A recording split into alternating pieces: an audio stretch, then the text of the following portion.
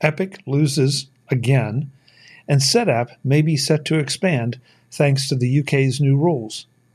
This is MacVoices.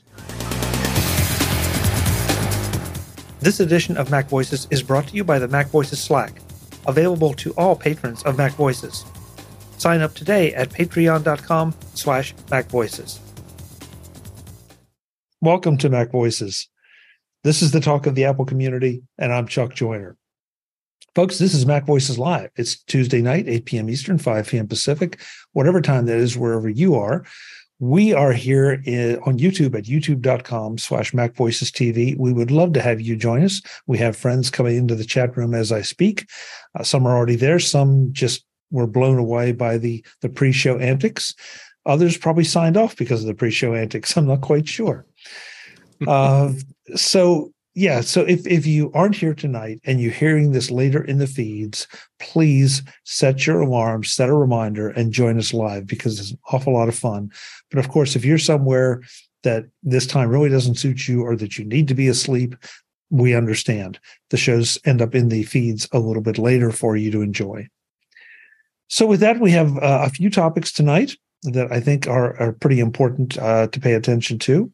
And we're just going to go around the room and let you know who's here and who you can expect to hear from. So first up, in his traditional corner at the top of my screen, we have Mr. David Ginsburg. David, good to have you as always. Great to be here, Chuck. Looking forward to some fun tonight, and I'm always looking forward to our great conversations. That's good. Great to have you. I know. Let's see. Eric Bolden is missing a flower tonight. Tonight I don't know. I think he's performing tonight after the show. Eric, good to see you. It's nice to be back from the fair, out of the goat barn, and back to technology. So it's good.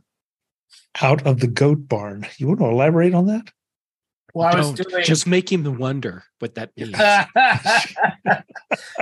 Chuck, we're out of the goat barn. Yeah.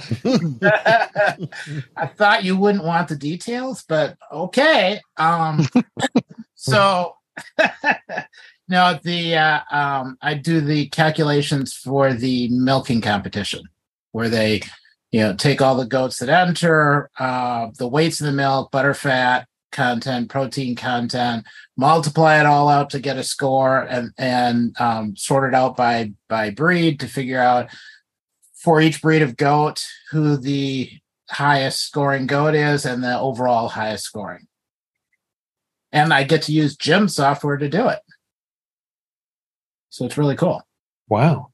So this is really interesting to me. I mean, obviously the weight's pretty simple, but how do you go about testing the butterfat concentration and everything else you mentioned? Is it a chemical analysis? Yeah. So you do milk out on Friday. So everybody starts from the same point. Milk out 6 a.m. on Saturday morning, and you take a small sample and put it in a tube with some preservative. And then at 6 p.m., another milk out, and you take a second sample, so you have a morning and an evening sample. Mix all that up in the tube with a little sample number, and then you have 2 poor people drive up north to a lab in the middle of Wisconsin, and lab tech comes in, fires up the machine, runs all the tubes through, spits back a spreadsheet with a bunch of numbers that gets sucked back into Panorama that adds it to everything else we've done, sorts everything, groups it out, prints it out in a nice chart. Fascinating. I had no idea that those competitions were that complex.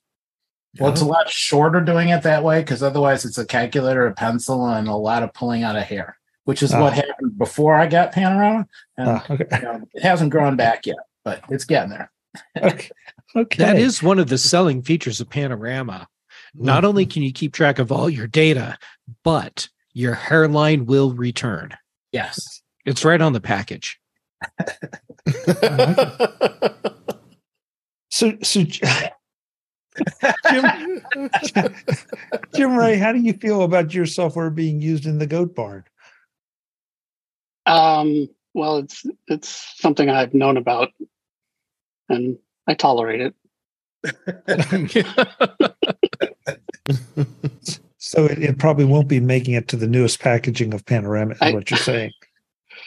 I don't know why not, but yeah, I even slightly modified Panorama for Eric's use in this application. Okay. Well, Panorama, Goat Barn approved. I felt you were saying poor people that have to drive the thing, but it sounds like the lab tech also fits into that has to do this test on Saturday night, also falls under the poor people we should feel sorry for category. Yeah. But they're not driving with no sleep. Okay. They're just getting up early. Unlike the people that milk the goats, apparently. What now this fair is on the outskirts of Milwaukee, right? Yes. Where's the lab is not in Milwaukee? No, it's a couple hours north of Milwaukee. They gotta be in God's country. Seems odd. Well, there's a lot more places that need testing, not in the middle of Milwaukee, because they can do testing for goats, testing for cows, Testing for cats. In a rural area. You don't milk cats very often. Sheep maybe. Only once, and you better wear heavy gloves. Yes, this is Welcome to Farm Voices. So, Mr. Jeff Gamet is here as well, providing us with his knowledge of cats. Jeff, good to see you. It's good to see you, Chuck. And once again, I am absolutely amazed that you let me back on the show. I strive to amaze you, Jeff, because you constantly amaze me. Constantly. So we had a couple late entrants here as we started to do introductions. First up, in a background that is absolutely stunning, Mr. Webb Bixby. Webb, God, you're all dressed up for the occasion. The background is amazing, and I hear you have some new hardware. Yes, I do. You can't hear me, okay, right? Yes. So, okay, good. I mentioned last week that we converted a guest bedroom to an office. Have that, so I have my 2 new Dell displays. Thank you, Mr. Ginsberg, for helping me get through that process. Nice. And I'm also using a new Insta360 Link camera that's supposed to be tracking me, but evidently it doesn't like doing tracking within Zoom. So, and then the background I'm really proud of. This is actually a photo of a quilt that my wife made. She does a lot of quilting, and this is one that she did. So you look at every one of those little squares, that's an individual piece being sewn together. So, and I'm going to be doing this occasionally on the show just to kind of show off her skills. So that's a quilt that my wife made. So, and I just use it as a virtual background. Webb, that's phenomenal. I mean, how big is the physical kilt? Big enough for a king size bed. Oh, wow. Yeah. So that's impressive. How long does it take her to do something like that? Oh, let's put it this way. I've spent lots of money on sewing machines. So, I couldn't tell. This one was very elaborate. So, I couldn't tell you how many hours it took her to put this one together. It was not a weekend project. I'll put it that way. So, yeah, I would say so. That's gorgeous. That really is. I thought it'd be a neat background too. So, yeah, not just the intricacies, but the colors are so vibrant. So, wow. Yeah. Tell her congratulations. Great job. I will. Great job. I may even try to get her up here before the show's over. So, yeah, please do. That'd be great. Okay. That'd be great. Yeah, it'd be fun. Yeah. Last but not least, Mr. Mark Fuccio, going compared to Webb's background, Mark, tonight, you're just not making it, man. You chose a black and white photo. What is the black and white photo? Again, it's a Sonoma theme. We'll quiz the audience right away. Here. It's a Sonoma theme. This was used in a very prominent movie. Cowboys and Aliens. No, I'll give you another hint. It's on the Pacific Ocean. Has anyone heard of Pacific Bodega? Rim? But Bodega Bay and Alfred Hitchcock's movie The Birds. The Birds. Oh, okay. Yeah, that's the background. That's the school that they went into, and then the church they went into for for additional protection. So there's another variation of Sonoma themes. I like still it. Waiting for the OS to be released. Very creative, Mark. Betas Very don't creative. count. Yeah, you are anxious for that Sonoma to come out. I'm just waiting.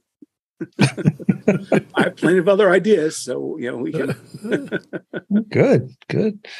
Oh, and Jeff, your two references, pathetically, I know them both. I've seen both movies, so yeah. So we're going to start out with a story that is a little bit disturbing, and I think it's almost a warning out what there. I do. No, not yet, Jeff. No, we'll get to that later. This is from Ars Technica. SanDisk's silence deafens as high-profile users say extreme SSDs still broken. This has been kicking around for a while. SanDisk allegedly did an update to them that fixed the problem, and according to Ars Technica, it did not fix the problem. And this kind of thing scares the daylights out of me because these are the kind of little drives that you would use for everything. They're priced very attractively. They have got great capacity. The form factor is great. They're bus powered, so they're the kind that you just throw in your pack and you have storage. And apparently, things are being lost on them. Mark has a picture of one. I actually have one, but mine is not. I have one right here. Prior generation that's not affected by this. Okay, Dave, hold yours up again so folks can see it. Yeah, I have one too, but I don't have it in my hand at the moment. Yeah. I have a dead one right here. So you have a dead one, Webb? Yeah. Recently dead or? No, it's one that I used to carry around in my backpack, and I plugged it in one day and just quit working. So I won't mount up. So okay, well that may not be then related to this. It might not be. I don't think it is. So. Yeah, but just the idea that you could be counting on these drives. So if you have one of these, pay attention to anything that SanDisk is putting out in the way of updates or patches, and maybe do a backup or just, I hate to say put it on the shelf, but just be aware that your data is in danger theoretically. And it does seem like, unfortunately, that SanDisk has been, as the article title says, has been sort of quiet on this and not really addressing this as aggressively as you would think one would. So, I mean, does anybody else have any reaction to this? I'm just really disappointed because these are highly profiled. I know David and I, and maybe Jeff too, have picked them on our holiday gift guides as great little drives. And now I feel sort of bad about doing it. I mean, I even picked up a couple that were different models from Costco not too long ago for like $60, the 1 terabyte. So yeah, they're good little drives. So yeah, after that came out, I moved the data off this one and just backed it up right away to another drive. So I don't want it to be a primary device. But yeah, I'm kind of bummed. But SanDisk is part of Western Digital, if I'm not mistaken. That's right. Yes. So Western Digital, pretty big company. They should be reacting to this, and there's a ton of these out there, and I don't understand why there's such silence. It just makes no sense to me.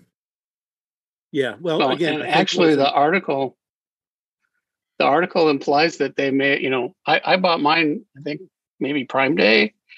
They had some really good pricing, and the article implies that maybe Western Digital knew there was a problem and lowered the price to get rid of the crap, bad inventory, which would be really reprehensible. Yeah, I mean, unfortunately, when you hear Dave say, you got a really good price on me, you have to wonder if you paid for what you got. I hope not. Mark, you were going to say? Yeah, I was going to say that, it seems Western Digital, their style seems to be silence in face of customer problems, because on the show about a year and a half ago, when some of their MyBook NAS drives were compromised, we talked about it then, and at that point they were just stone cold silence about what they were doing. But I would point out, going back to this, that any viewers who have them, it's not an automatic update. You're going to need to go to the Western Digital site and get a downloader, to install it. I saw, I think a link in the Ars article, something for Windows, which probably doesn't help any more than 1 or 2% of listeners here. On the Western Digital site, linked from the article, there is information about a firmware update. You need to enter your device's serial number, and I was trying to do that, and none of the things would work. And then that's when I realized, okay, I have, it says V2 when I check mine, and it's a prior generation. So it seems like it's a software update, and they should really be trumpeting that fact that, yes, we have a bug and it's fixed. Don't know how many people are out there or what the circumstances under which, these problems manifest themselves. But if it's software, it's fixable. And unfortunately, a little bit of work and effort is required in order to do that. Barry in the chat room says he has 4 of them and they're all working. Knock on wood. But he also asked, is it just the 4 terabyte model? No, I think they all said 1 and 2 and 4. And what I seem to read between there and the comments, it seems to be maybe it's a capacity related issue that when you get above 50% utilization, it seems that's the common denominator of what I've read of people experiencing the bugs. So if you're underneath that, you're maybe in the clear. I don't know. It seems the effect that here's the Western Digital one too, the My Passport SSD. So I'm looking at their firmware upgrade, and it seems like it's affecting those drives too. Well, it's probably the same device, just different packaging and different markets, branding and price points, et cetera, et cetera. Yeah, probably. Which would make you think that it might be a hardware problem too. Yep. Because Western Digital, it's not like they're new to the SSD game. They've been around for a long time. So I don't know. And we're not here to tar and feather them either. It's just, it's disappointing that there's not better communication. But more importantly, you need to know that this is a time that you even need your backups to be functioning better than normal, because there's quite possibly a problem. Yeah, there's a lot of sophisticated, work that's going on inside of these things. So it's not just a passive storage device. It's actually, there's a processor in there that's monitoring, how device, where blocks are written to, because SSDs have a finite write capacity. So it's trying to balance that out and trying to balance it for maximum longevity. So it's not surprising that if they have a software bug, that it's causing problems, and also that it is fixable. Yeah. Well, let's hope it gets done soon. But until then, just be careful out there, especially with your data. Next story is the one, and I want to make sure I get Mark to comment on this before he goes. Epic loses their bid to make Apple change its App Store payment rules right now, from Engadget. And I just realized, my apologies to the chat room, I'm not throwing the links into the chat room properly. So I will do so right now. So, we've talked plenty about Epic Games here and their apparent crusade against Apple. And it was kind of nice to see them get slapped down yet again. At least that's my take on it. Mark, again, I know you have to go shortly, so I wanted to get your take on this. Yeah, so just a little bit, elaborate on it. I guess what the case was about was, Epic, through its appeals, was trying to force Apple to allow them, to insert in their game information that says to the effect that, hey, you can save money by going to our site, click on this link. And that's currently against Apple's App Store guidelines. So basically it went up through the appellate courts up to the Supreme Court, and the Supreme Court said basically we're not going to make any ruling until we consider this case. So it is sort of another loss, for Epic. But they're like a cockroach. They they keep on coming back. So we'll have to see what happens whenever the Supreme Court hears their case. Webb, I know you've had some experience with litigation, for better or worse. Any thoughts on what this means for whenever it does finally get decided? It's I don't want to come off as just as an Apple fanboy, but I do agree with Apple on this one that there's I feel that there's a certain security that the App Store provides, that that an app's been vetted and so on and so forth. And as part of that security, you got to play by Apple's rules. And so I'm as a consumer, I'm comfortable with that. Other people complain about you don't want to get into the Apple ecosystem, and that it's high price, so on and so forth. So, from a litigation standpoint, this isn't the battle. This is just a little skirmish. It still has to play out, so it's by no means over. What's the old saying? They may have lost the battle, but who knows whether they're going to win the war or not. So. Jeff, as I recall, you're one who was outraged, maybe, shall we say, at the way that Epic seemed to stage the opening salvos in this battle. Well, it was painfully disingenuous. Excuse me. Because what Epic wanted to be able to do is exactly what Apple and Google do, which is take their own 30% cut of what's sold through the store, through their 15. Own store. 15. And, or 15, whatever, depending on, anyhow. But the point is they wanted to do exactly what Apple and Google do. And so they called out Apple and Google and said they're the bad guys here because look at what they're doing, when all along what they wanted to do is to be able to do that themselves. And that's when you're going for a public support, as long as you only get people that don't understand what's happening, then sure, that can help you in the public court, if you will. But I think a lot of the people that would be directly impacted by this understood what Epic really wanted to do, and that didn't help their public perception. And so now here we are. And as far as the whole Supreme Court part of this goes, the U.S. Supreme Court has not agreed to hear the case yet, have they? I believe they have. And I believe this was. They're sending it. This back part was for the injunction, right? Yes. Okay. So there's so many cases; it's hard to keep up on everything. And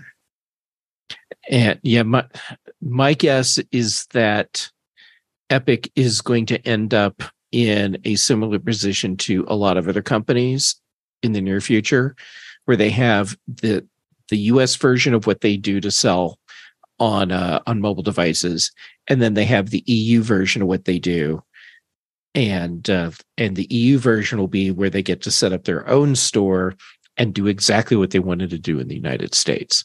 And then in the US, they'll have to go through Apple and Google stores. How's that going to work? I mean, is Apple going to have to then have multiple stores or multiple rules? And what's to prevent me from, what's to prevent someone from the UK turning on their VPN and looking like they're from Utah and buying an app? They would probably need a credit card in the country where they're trying to buy.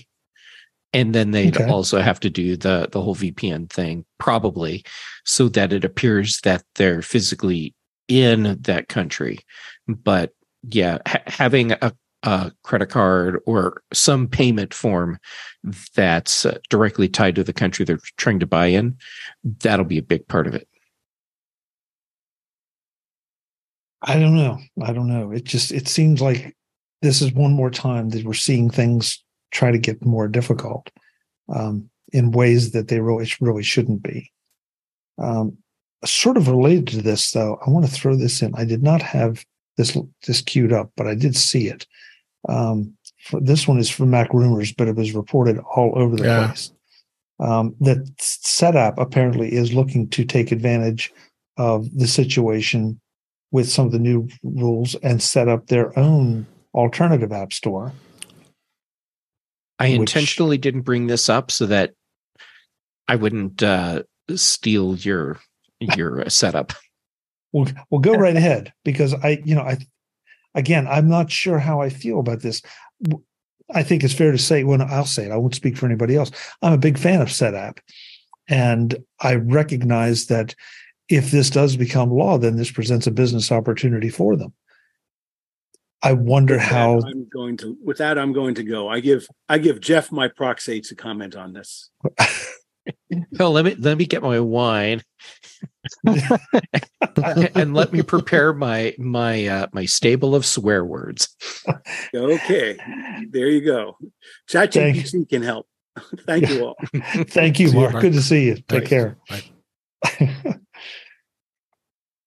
Yes. So, I mean, again, as I see the business opportunity, and they'd be kind of foolish not to take it, because if they didn't, somebody else might. And they are uniquely set up. Sorry, there was no pun intended there.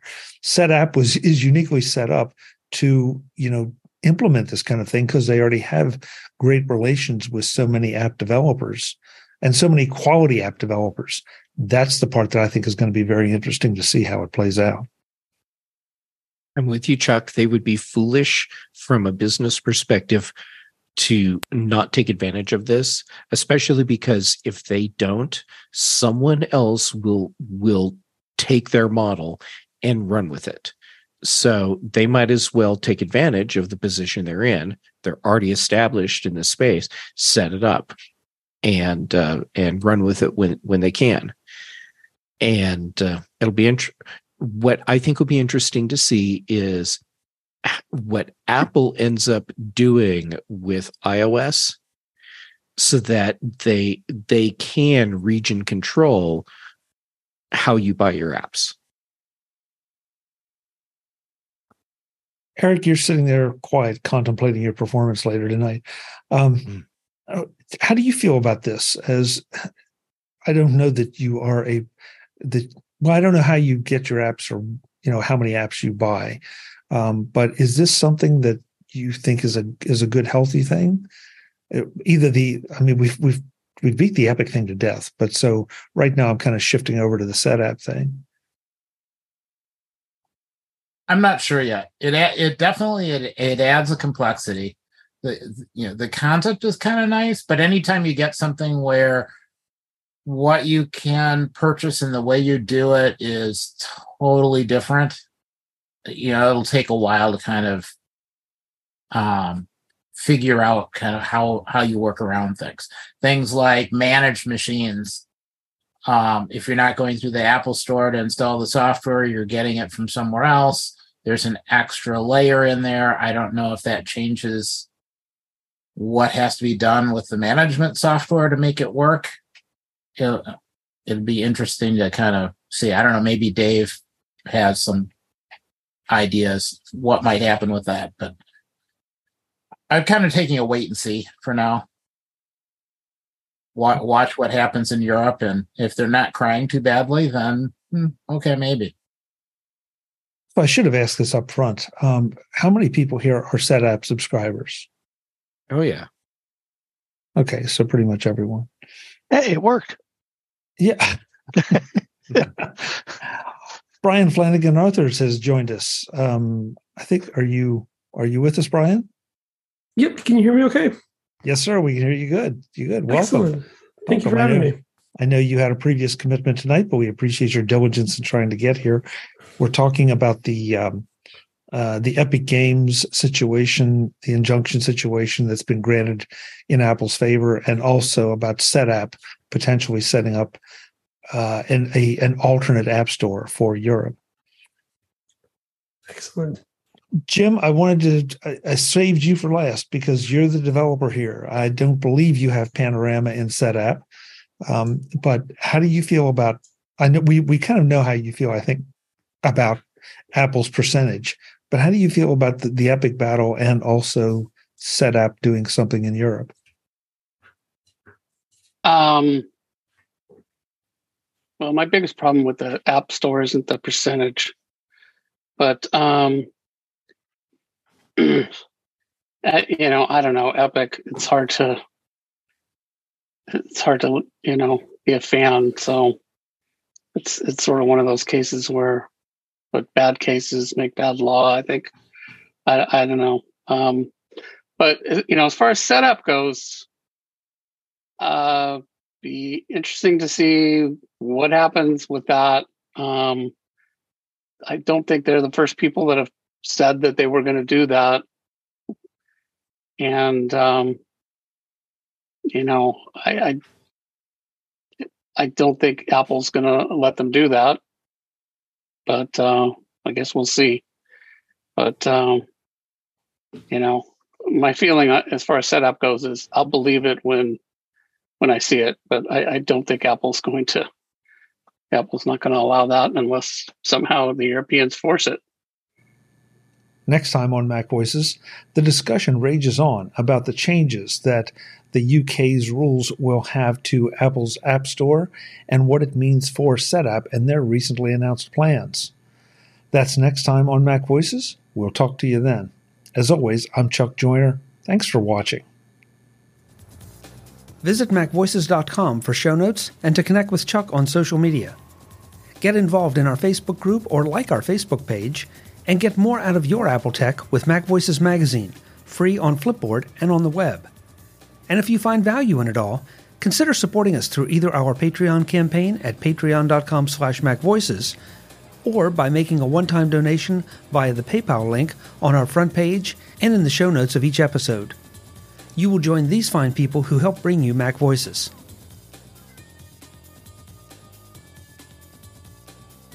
Advertising handled by Backbeat Media at backbeatmedia.com.